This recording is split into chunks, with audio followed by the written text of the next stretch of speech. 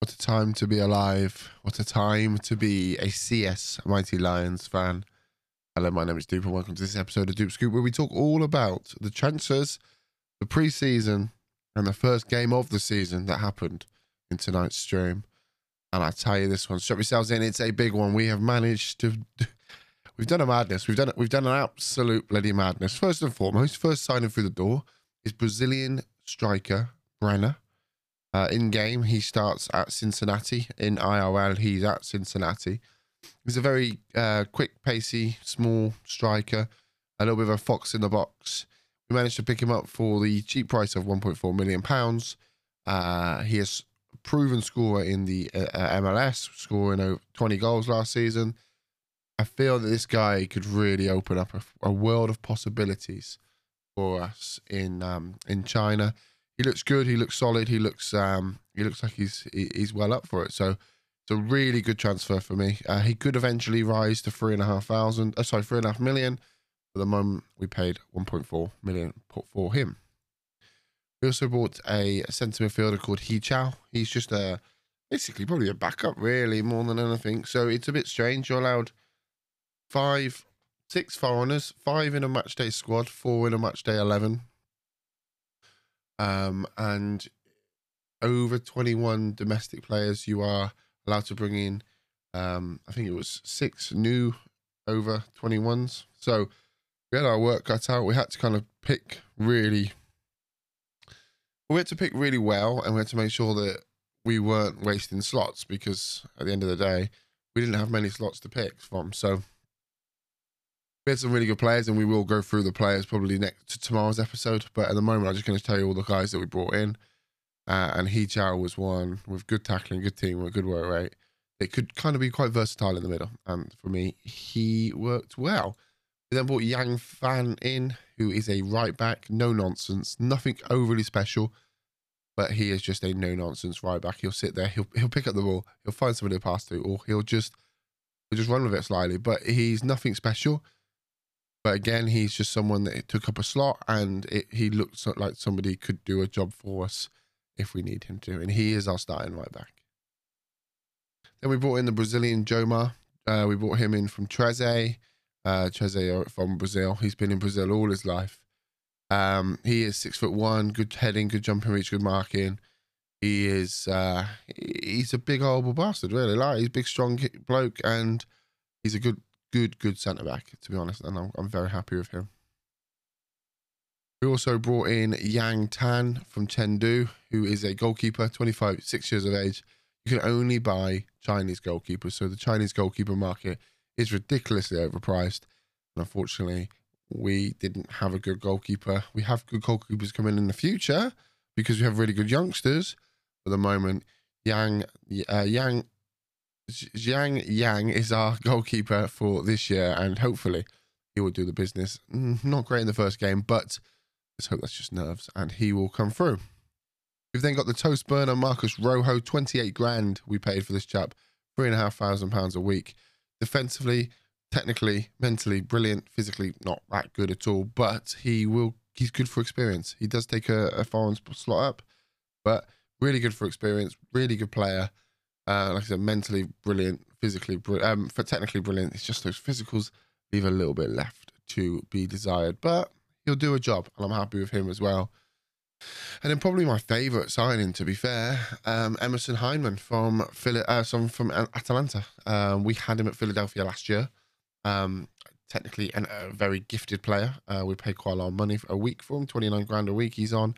We managed to tempt him away from Atalanta, and he's already enjoying life with 2 assists in the first game, and we'll get to that first game very shortly. But he's very small, but he's very technical. He'll play the AP.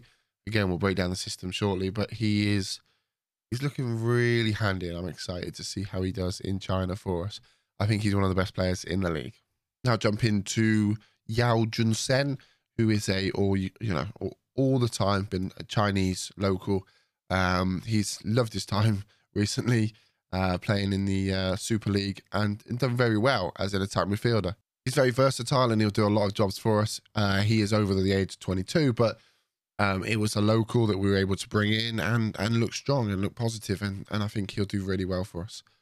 the last signing that we brought in was the young Chinese striker who used to play for Wolves, actually. He Sens Yu. I think that's how you say his name. God, I don't know. The names are difficult for me. He's a young 22-year-old striker who feels like he looks like attribute-wise he could enjoy a tap in or two. It was only here or before this signing that we realised we could only have 4 of our 5 or 4 of our 6 starting, 5 of the 6 in the squad for the match day. So we needed an extra striker, and here he comes. And I'm sure he'll do really well for us, as you know, as Dave's done his attributes. So happy days.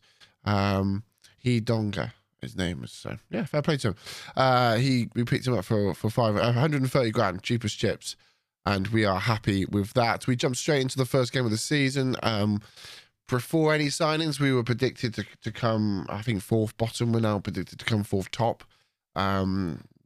The league very impressed with the Brenner and the Heinemann signing, and we started life off very strongly with a one. Well, we've going 1-0 up after 18 minutes for a penalty. We went 2-0 up on the 34th minute with a corner. They then scored, and we then answered and scored again to make it 3-1. Again with another corner. Our centre back scoring 2 goals. The Chinese centre back actually. Which is promising to see.